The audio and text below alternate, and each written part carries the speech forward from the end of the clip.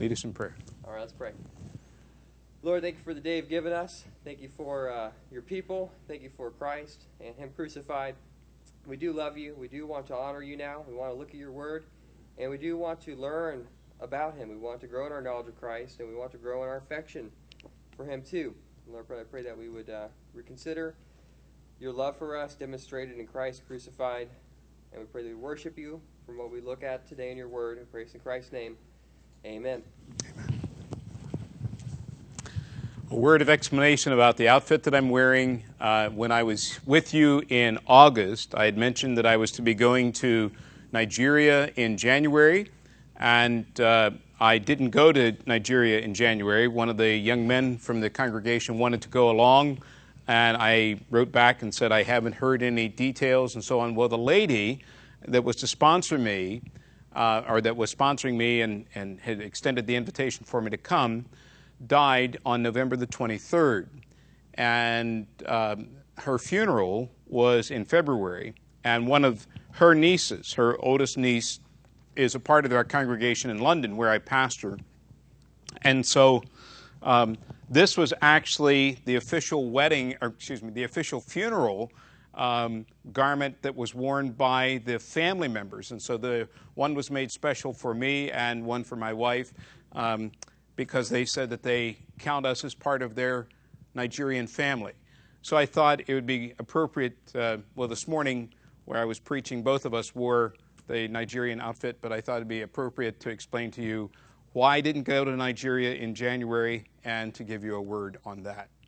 Now, I want to do a couple of things in our time together this evening. First of all, are any of you familiar with this book that has just been released? Okay. All right. I was in London and I saw them advertised and decided, hey, this is something that I need to be sure to take advantage of the offer that they had.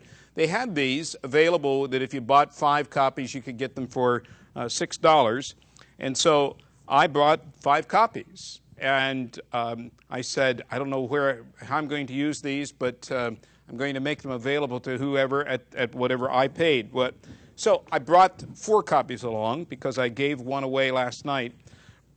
But I want to address the matter of what is the deity of Christ. Now, before I do that, I want to say that when I taught the course on modern religious issues at Clearwater Christian College, first semester I go into it and I required the students to buy a book by a man named J. Gresham Machen, M-A-C-H-E-N. The book was written originally in 1930. And many of the students looked and they said, modern? What in the world are you doing making us get a book that's almost 100 years old? And I said at that time, I said, Machen's materials that were written in the 1920s and 30s are more relevant today than perhaps they even were when he wrote them in the 1920s and 30s.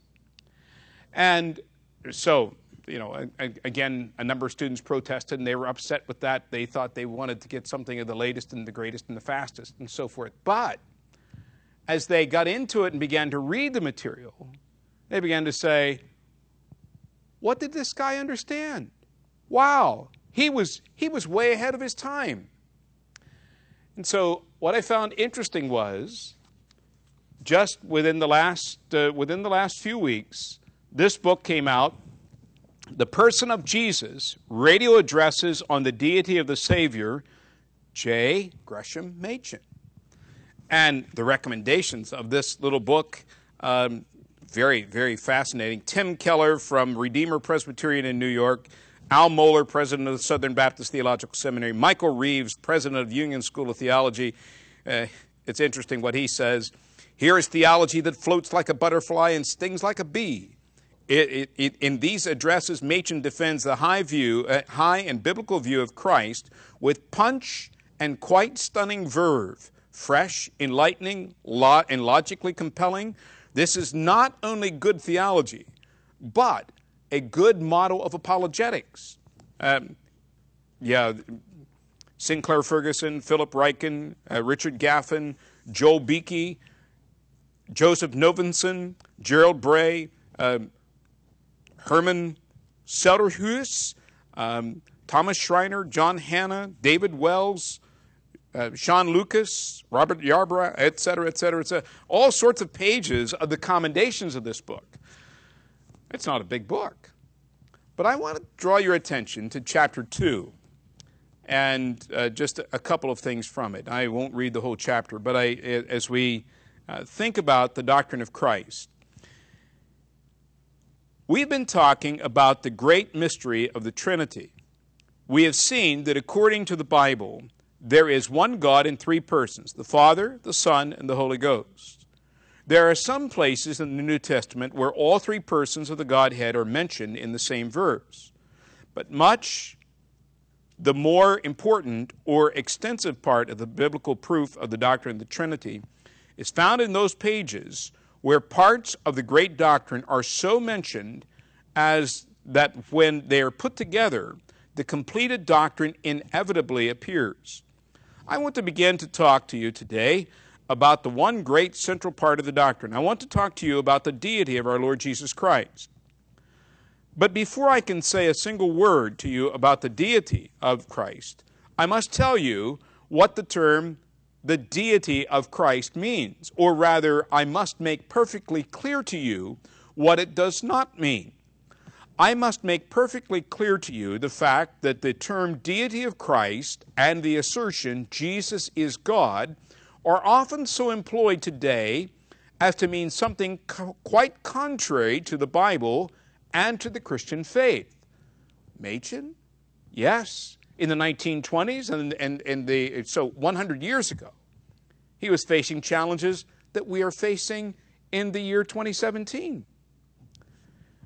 Do you not see, my friends, that when a man says he believes in the deity of Christ, or when he says that he believes that Jesus is God, the significance of such assertions depends altogether upon the question of what the man does, what the man makes them mean by the term deity or the term God. So what does the man make these terms mean? Okay.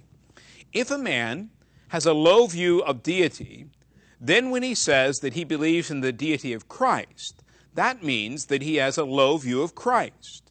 And if he has a low view of God, then when he says that he believes that Jesus is God, that means that he has a low view of Jesus. But here is where the confusion comes in. A Christian man, hearing some unbelievers say that he believes in the deity of Christ or believes that Jesus is God, attributes to that unbeliever the Christian definition of the term deity or the term God. So he assumes that the person he's talking to is using the words in the same way that he is. So he's willing to pass that, to extend that opportunity to them. He simply assumes that the term deity or the term God means what Christians have always taken those terms as meaning.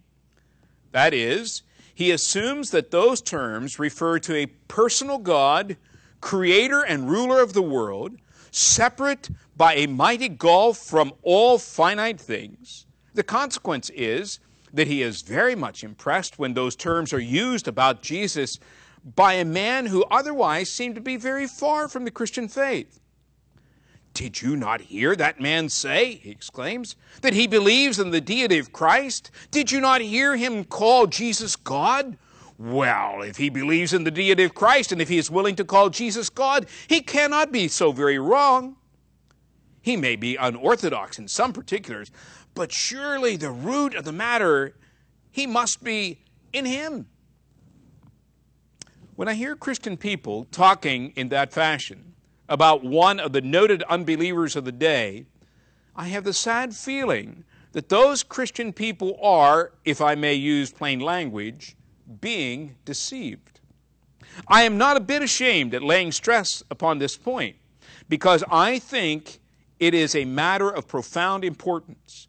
If I were sure I could get it really straight in your minds, I should think it worthwhile to devote not merely a part of one lecture to it, but the whole of a series of lectures. The more that I look out upon the condition of the church, the more I am convinced that untold harm is being done by this double use of the term deity and of the term God.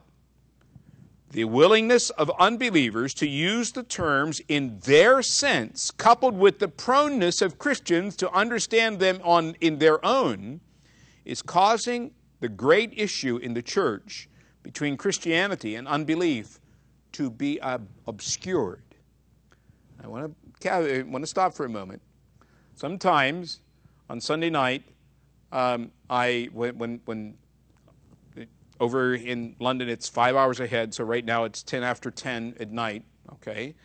By that time, I am pretty well like a wet piece of pasta or a wet noodle, okay? I'm kind of wiped out. But I will try to listen to Pastor Mike with the morning message. And sometimes I even get to listen to this class by turning on the live stream. And if I don't get it done on Sunday night, on Monday morning, I try to listen to Mark in his exposition in the Old Testament. But sometimes Mike gets pretty fired up on things of what believers and unbelievers aren't doing in the world, and then Mark gets up and he's stressing, we've got to understand this, and he comes back appealing to you. And what I'm saying to you is, dear brothers and sisters, these brothers are not calling in the dark an empty call. They're not crying wolf. There are real situations that are here, they're on the landscape, and they are very real. And they're warnings that you're blessed to be hearing. Hear them. That's my appeal to you. And no, they're not paying me to say that. Okay, but let me come further. The willingness of unbelievers to use the terms in their sense, coupled with the proneness of Christians to understand them in their own, is causing the great issue of the church between Christianity and unbelief to be obscured. What is the result? The result is that the church is being undermined from within. Christian people are being lulled to sleep by this use of orthodox terminology. Unbelievers are quietly gaining control. The young people in the church are being trained up in unbelief. Precious souls are being destroyed. And wait, this guy was saying this almost 100 years ago in his day and time. Is that relevant for our day? Oh, it absolutely is. But I digress. Let me come over just a bit further. I won't read you the whole thing nor the whole book, but let me pick up with, You can tell that they are using the term in some sense entirely different from the Christian sense because of the things that they say about Jesus in detail, or more because of the things that they will not say. They will not say that Jesus was born of a virgin. They will not say that he worked miracles. They will not say that the things that he said were always true. They will not say that he died as our substitute on the cross. They will not say that he rose from the tomb on the third day. Yet they say he was God. Now, just a point in that to reflect on that.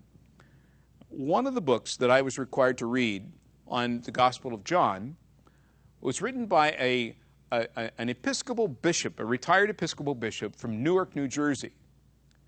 And in it, he deals with the matter of the man Lazarus, the account of Lazarus in John chapter 11.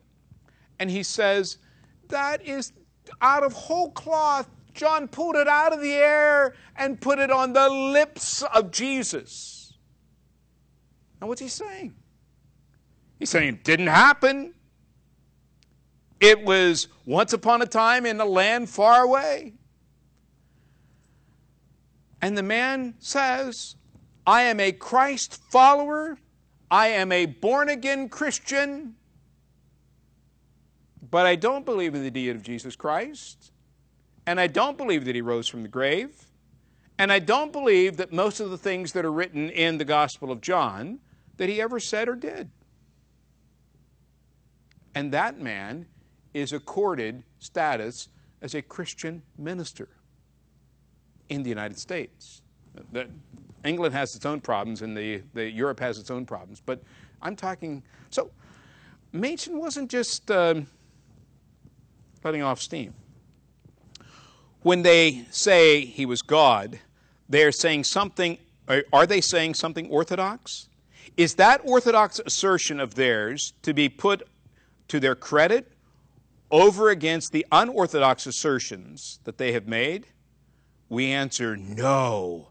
1,000 times no. When these men say that they believe in the deity of Christ, or that they believe Jesus is God, that is not the most orthodox, but the least orthodox thing that they say.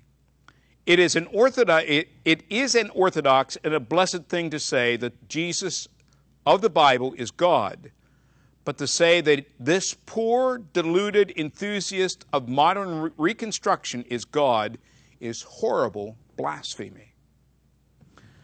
How low these men must think of God if they can use his name in that way.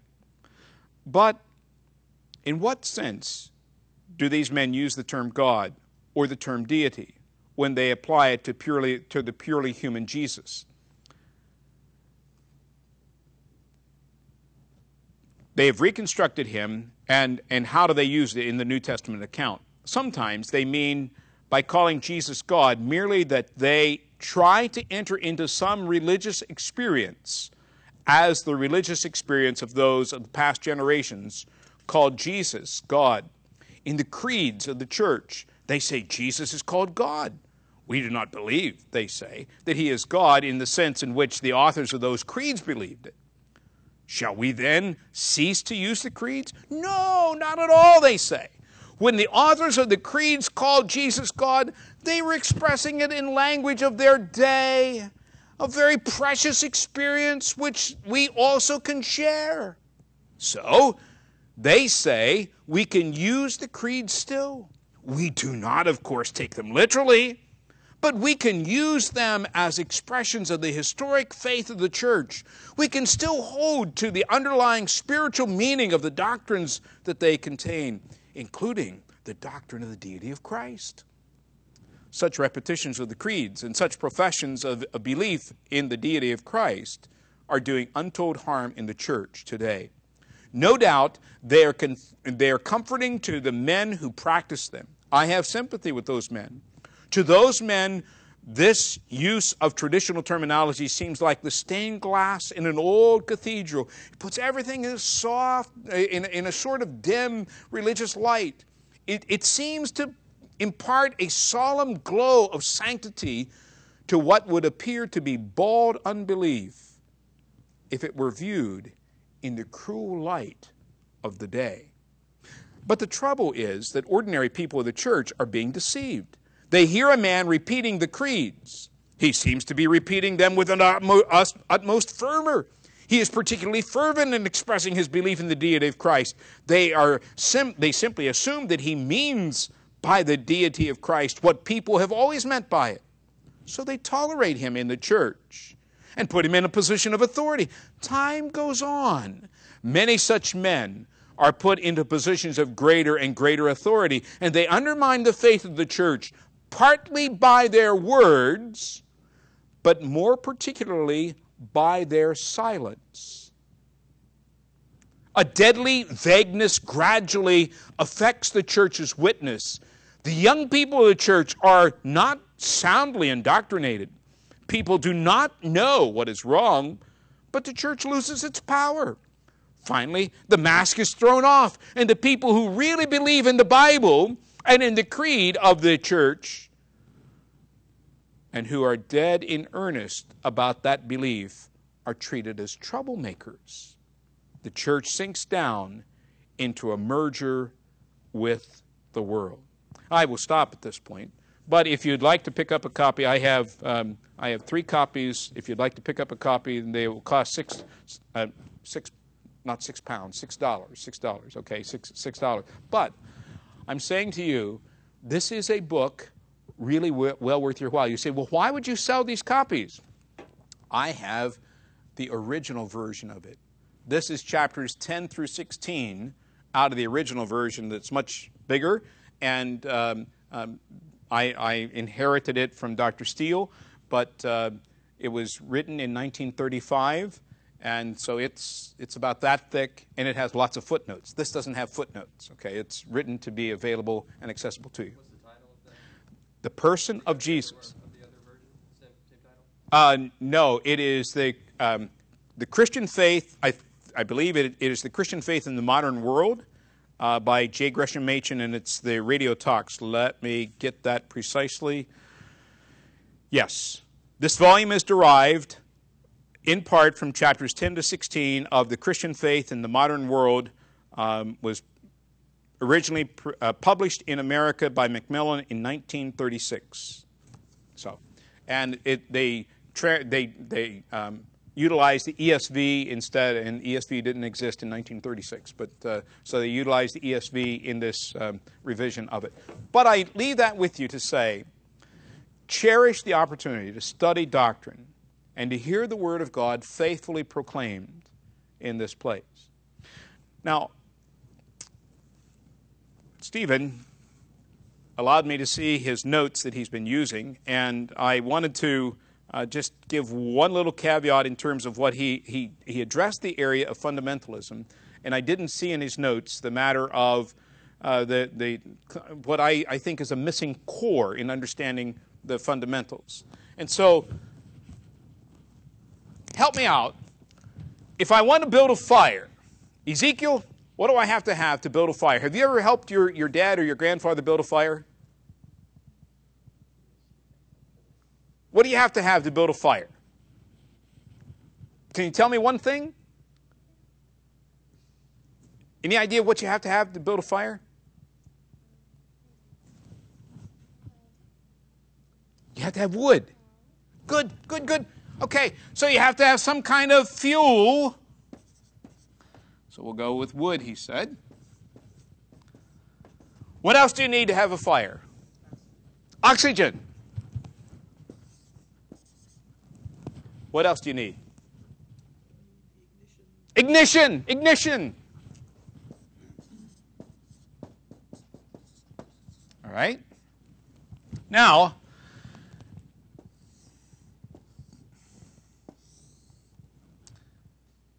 help me. Can I build a fire without any of those three ingredients?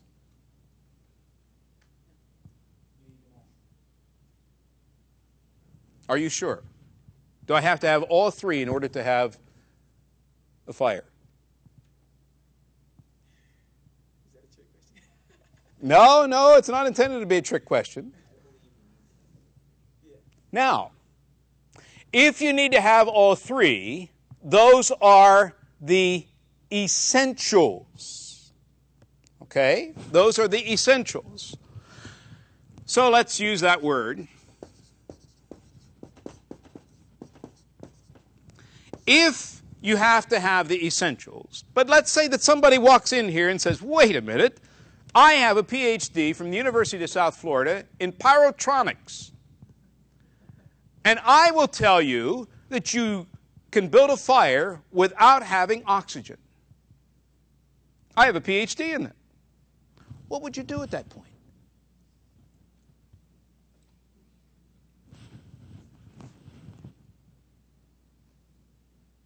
Would you say, that's fine, we can have a fire without oxygen? No, you come back and you say, no, in order to have a fire, you have to have these essential ingredients. If I don't have those essential ingredients, if I'm missing one, I can't have fire. The fundamentals, the whole idea of the fundamentals of Christianity, came back in terms of the matter of the essentials. Non-negotiable things that if you pull one out, you cease to have biblical Christianity. Now, Stephen is exactly right in saying that all kinds of things have been added into that. But don't lose sight of the matter of the essentials and non-essentials. If I could bring it down into those terms to help you to think about that. When it comes to the matter of the very things that Machen was addressing that they have felt was essential enough that they have republished this, it comes back to the matter of saying the essentials of biblical Christianity. If you pull one out, you may still put the name Christian, you may put all kinds of names up, but you cease to have biblical Christianity. And that's the key point in that. Now, the historic battle then was over this matter of saying, can we deny the essentials of Christianity and still be regarded as Christian?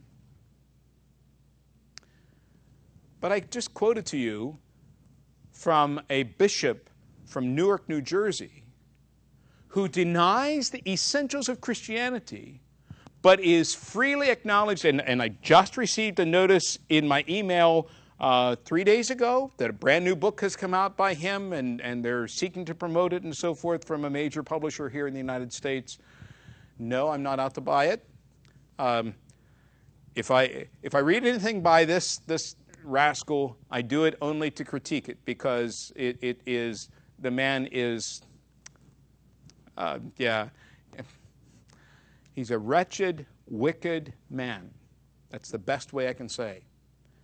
And I have seen relatives. My wife's cousin was a seminary graduate who his favorite theologian was this man. And the man's name is John Spong, S-P-O-N-G. John Shelby Spong. And I have seen people's faith utterly wrecked by this man. He came and he spoke in Clearwater at the United Church of Christ, just down the street from the Phillies ballpark. And it wasn't long after that church actually closed. And I had to just quietly wonder, was that the Lord saying, you deny my name, even in an apostate denomination like that, I'm going to close this down. I can't say that dogmatically, but I did observe those things take place. So I come back with this of saying, when you talk about the fundamentals, so it's exactly correct. Even the independent fundamental churches of America, Dick Gregory, who was a longtime friend of mine, I knew him back from the early 1980s, and he was the longtime national director of the IFCA. He said that increasingly they wanted to move away from emphasizing the term fundamental, because you go in and check into a hotel or whatever, and they're thinking that it's a radical fundamentalist group who's going to blow things up and that sort of thing. All right, we have to be careful in the use of the term. But on the other side, don't lose sight of the necessity of having the essentials of the Christian faith in order to have the Christian faith. And increasingly today, people are being called upon to trade off one essential or another essential and say, well, you'll negotiate. Can we? Oh, come on. We can do away. Look. We'll be all right. We can still have fire. We'll just we'll have it. Trust me. No, you won't. And that's one of the key things that you need to be prepared with. Now, let me stop before I move into the atonement. Any questions you wish to raise at this point? Yes, sir. Yeah, I just want to, just raise about, what's behind all of removing one of the key essentials from a biblical Christianity, or what makes up a biblical Christianity, what's behind it, what are they promoting, what are they trying to get across? It's just, it opens up that question that provokes different thoughts that may be their agenda. Yeah. No, that's an excellent question. I would say, first of all, first and foremost, we have to remember that the master strategist behind it is the devil himself. Okay? But secondly, you move from the period of the Middle Ages and so on into the age of the Enlightenment. And until that point in time, it was still held that in order to study anything, you did so through the lens of Scripture. So whether you're studying science, whatever, you did so through the lens of Scripture. Then Charles Darwin came with the whole view of the origin of the species, of coming with an alternate way of the world coming into existence, and saying that and Darwin was a doddering old man. Actually, I was in a place in London, in a Bible museum in London, and I've actually held his wife's Bible. His wife, Mrs. Wedgwood, was a Sunday school teacher in a church in England there. And until his death, Darwin never renounced that he was a Christian. And so I sat in a lecture in 2011, and I heard a man who is the Darwin lecturer at the Darwin Center in London who said, "Why are you people so upset about Darwin? He never denied his faith. Even to the end, he kept his membership in the Church of England. He professed to be a Christian." But there was a man by the name of Aldous Huxley who was intense he'd grown up in a pastor's home. He'd grown up hearing the things. His father and grandfather and great-grandfather had been in the ministry. But Huxley developed an antagonism toward Christianity, and he set out as an evangelist to proclaim Darwinian thinking. As he did so, he went out aggressively to sell people on it. The scientific community had views of Darwin. Even Darwin's grandfather had had some of those views, but he died basically as a pauper. It didn't go anywhere. But with the combination of the rise of the Enlightenment movement, and then of Darwin's origin of the species, and then in terms of the matter of Huxley promoting these things, that became quietly embraced within the academic arena, and it became embraced increasingly in the area of Christian thinking. So immediately, if you're going to assault these issues that are going to confront life issues, you've got to get rid of the authority. So the first thing is to attack, what's the Bible begin with? In the beginning, God created the heavens and the earth. Well, so you attack the person and the existence of God, then the matter of creation, and then the matter in terms of the whole dynamic of redemption.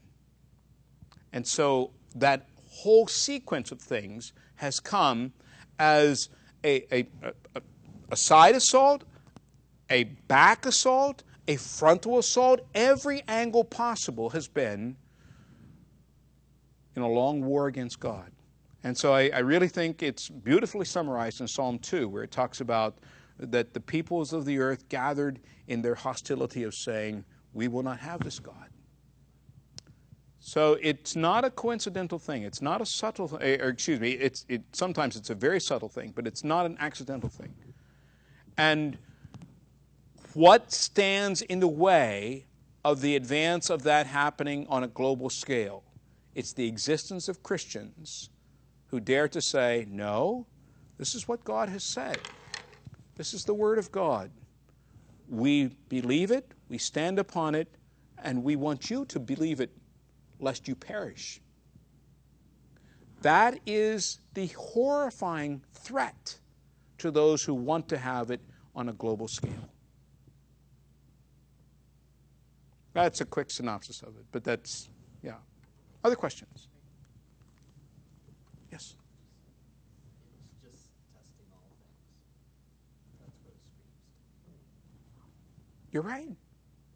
And it keeps, and as Calvin says in the Institutes, there are many things that you don't know what a person believes until it's by what they say or what they write. So you can't just, and I mean, with blogosphere and so forth, you can't keep up with what everybody says on everything. But when you're engaging with somebody, you need to go ahead and ask questions. And not just,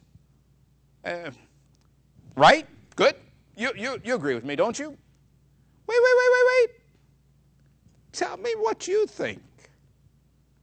Now, it nearly took my life trying to keep up with that at Clearwater, of all the long hours of reading and grading and critiquing papers, long and short. But why did I do it? I was determined to try to help the students to realize these are not just things where I'm going to say, attaboy, attagirl, No, I want to know, what do you really think? Where are you coming from? And that's what we have to do all the way through. We have to keep asking hard questions. And that's not a threat. That is a safeguard for you and for the body of Christ. Other questions? I just want to make a comment. That whole theory of when you were talking earlier about people saying divinity and meaning something else, another arena that's very popular is in life coaching. You'll talk to someone, they say, I'm a Christian life coach. And when you start, they'll say spirituality, they'll say divinity. And so I start to probe and I says, okay, well, what do you mean by divinity? And then you find out that they mean, oh no, the God in you. I said, well, what do you mean by the God in you? Who are you referring to? You're your own God. You have the power. I said, that doesn't line up with the Bible. And so many Christians fall, and I bring that up because when you started talking, it resonated with me, because when I studied to be a life coach, I wanted to separate. I had to find a way to, everything that they taught based on neuroscience, I got and I understood. But I also, because I studied the Bible, I knew that they just took the scriptures out. Because they wanted to deny who Christ was. That's right. And so I started challenging that when I was talking to people, and I alienated a lot of so-called Christian, but they're using our terminology in the church to make people believe that it is Christ that you're following, and they're leading them astray. And see, this is where, again, back to the fundamental issue, the question of fundamentals. Harry Emerson Fosdick was in New York City, and he was a very popular and skillful communicator and so on. And he said, do I believe that Jesus was divine? Absolutely, I believe that Jesus was divine. And so is my mother.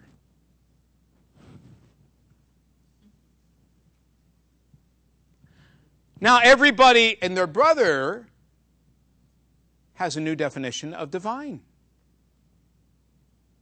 Do I hate my mother? No. I thank God for my mother. But my mother was in no way in that sense of divinity. And so that's where you're exactly right. You have to go back and ask questions and keep... Feeling back. That's right. That's right. And you will have the deepest fellowship with those that when you keep peeling back, you keep coming. It doesn't mean that you agree on everything. But on the essentials, there's no negotiation. Other question? Yes? With the essentials of the faith, and removing one, you cease to be biblical Christianity. What are, in your experience, at least, as it plays out in time, space, and history, what are some early warning signs that a church or an organization might be heading that way to start removing essentials? One of the loudest is they say, we're making some changes, but we're not going to change anything of the required doctrine. You need to hear whip, whip, whip, whip, whip, hiss, hiss, hiss, hiss. All kinds of sirens, all kinds of hisses of the devil, because that is consistently the frontal denial that says there are big changes coming, but they're going to come through the back door, and unless you are watching very carefully, they're going to topple you. Secondly, is the matter of paring down definitions to make it appear that they're not making changes, when in fact they are making changes. So there will be changes in moral standards, there will be changes in doctrinal positions and standards, and there will be other areas where, again, this major denial of saying, we're making some changes, but you'll just have to trust us, we're not making any. Then I'm just saying that's the time that you need to be asking questions and asking hard questions. And if people get all upset with you and they say, you know, maybe it's time that you find a different place. Maybe it's time that they find a different place. Because I had a conversation with somebody in November of 2015 who told of a particular organization that I had worked with and told of speaking at the leadership and raising some questions that I had raised. And the leadership said to them, you know, maybe it's just time that you really need to take a step off of being in leadership here because, you know, Carl's views are really, they're really not with the contemporary world. They're not with it, and so on. And we're making changes, but we're not making any essential changes. And the person had listened enough to raise questions and continue, and I would just say those are the kinds of things that ultimately will bring a collapse. And we just met with an older couple last night, and they told how that in the Navajo Nation, this man's parents had been missionaries there, and they were under a denomination. The denomination that Machen, they run in the Presbyterian Church, the same time that Machen was being put out of the Presbyterian Church and so on. They were in the Navajo Nation, and they firmly took a stand for the Word of God and continued on. And that ministry continues to this day and is making a difference among the Native Americans in Arizona and New Mexico in that region. But they said that all of the churches that went along with the changes, virtually all of them closed in short order in the 1930s and 1940s. And today, very few exist in any sense of having any Christian connection. That's some examples historically. I don't know if that helps with... Okay. Other questions?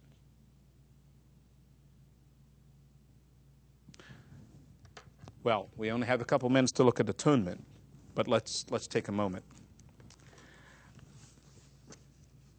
When it comes to the matters of the doctrine of the atonement, I want to address one day, and I didn't see these in the notes, and so I just want to raise this as far as the popular view of the theory of the atonement that I call the democratic theory.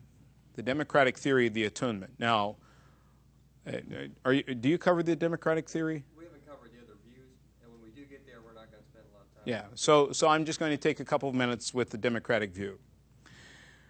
It is the view of the atonement that it is the great cosmic equalizer. The view says, well, it's really a view for the United States at this point in time.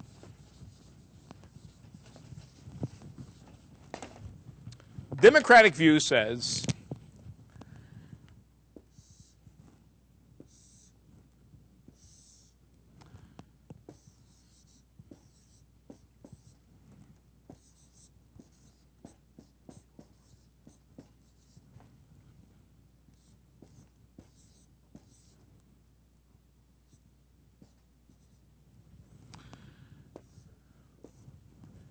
Democratic view says that God has voted that He wants you to be saved, and God has made a way for you to be saved. But Satan has voted that he wants you to be lost, and he wants you to spend eternity with him. Now, in working from that, God has cast His vote for your soul to win you over, but Satan has cast his vote. And so it ends up being a great election gridlock. So in this, Satan has the title to your soul, and he wants to keep it. Jesus has died, and he wants to win you. Who wins? Now, in this view, okay, so I call it the Democratic view.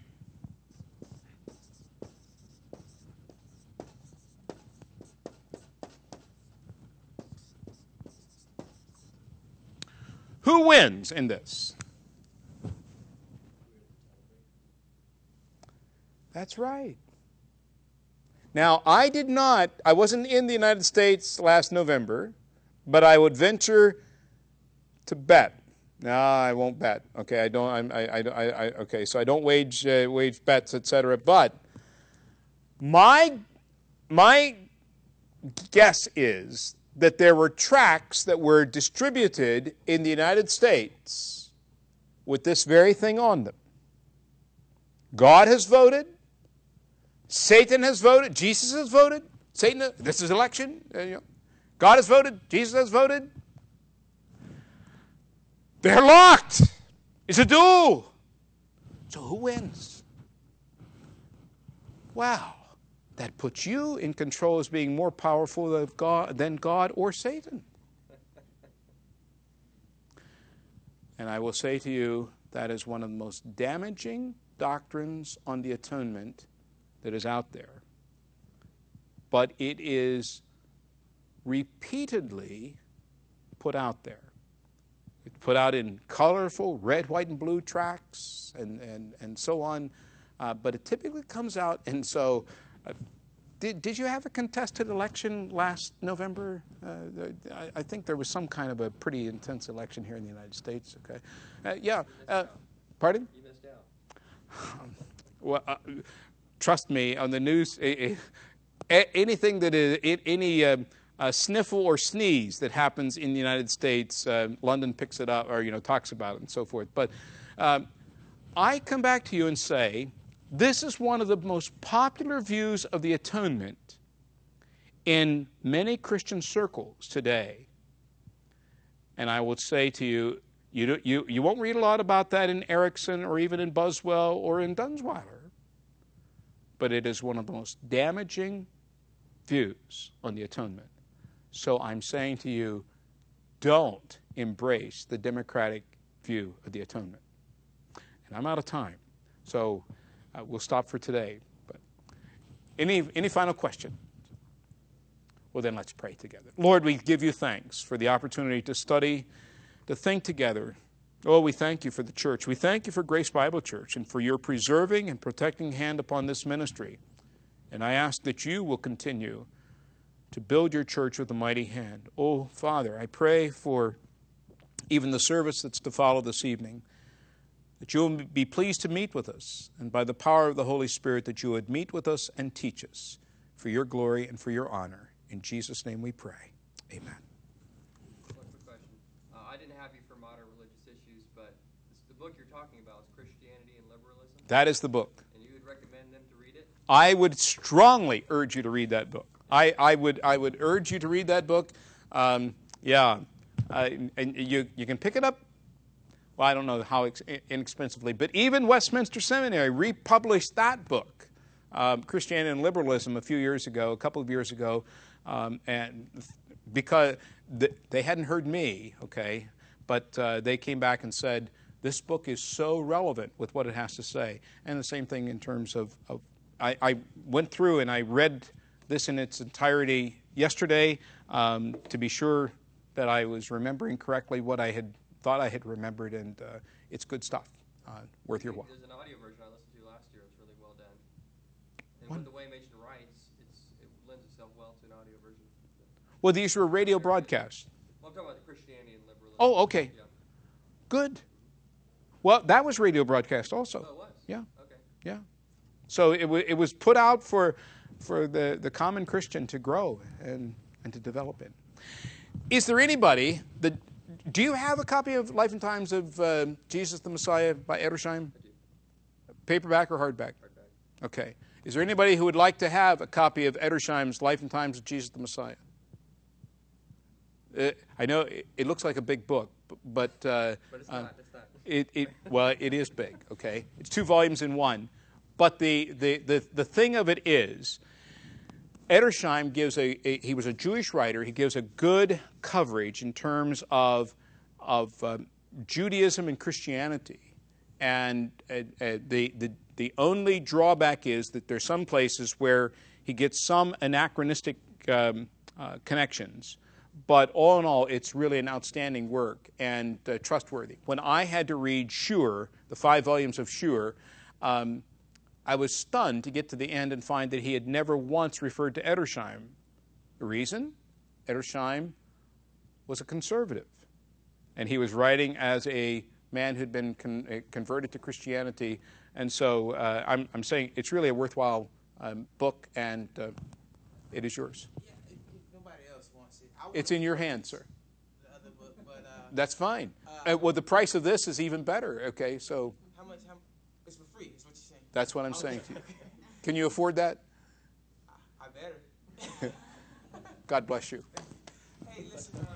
Anachronistic view. I heard you mention that. What is an anachronistic? Anachronistic. When you take something in terms of some of the rabbinic writings that were later and treat them as though they were actually contemporary in the first century. Okay? As there have been more detailed studies of rabbinic materials, rabbinic literature, some things didn't come until 200 and 300 years after the time of Christ. And so to treat that as identical with the first century, what was happening in the first century, can be problematic. But that is, I would just say that's a rare situation in Edersheim. And so I had an extra copy, and I wanted to put it in. It doesn't do any good sitting on the shelves, on my shelves in Clearwater. All right?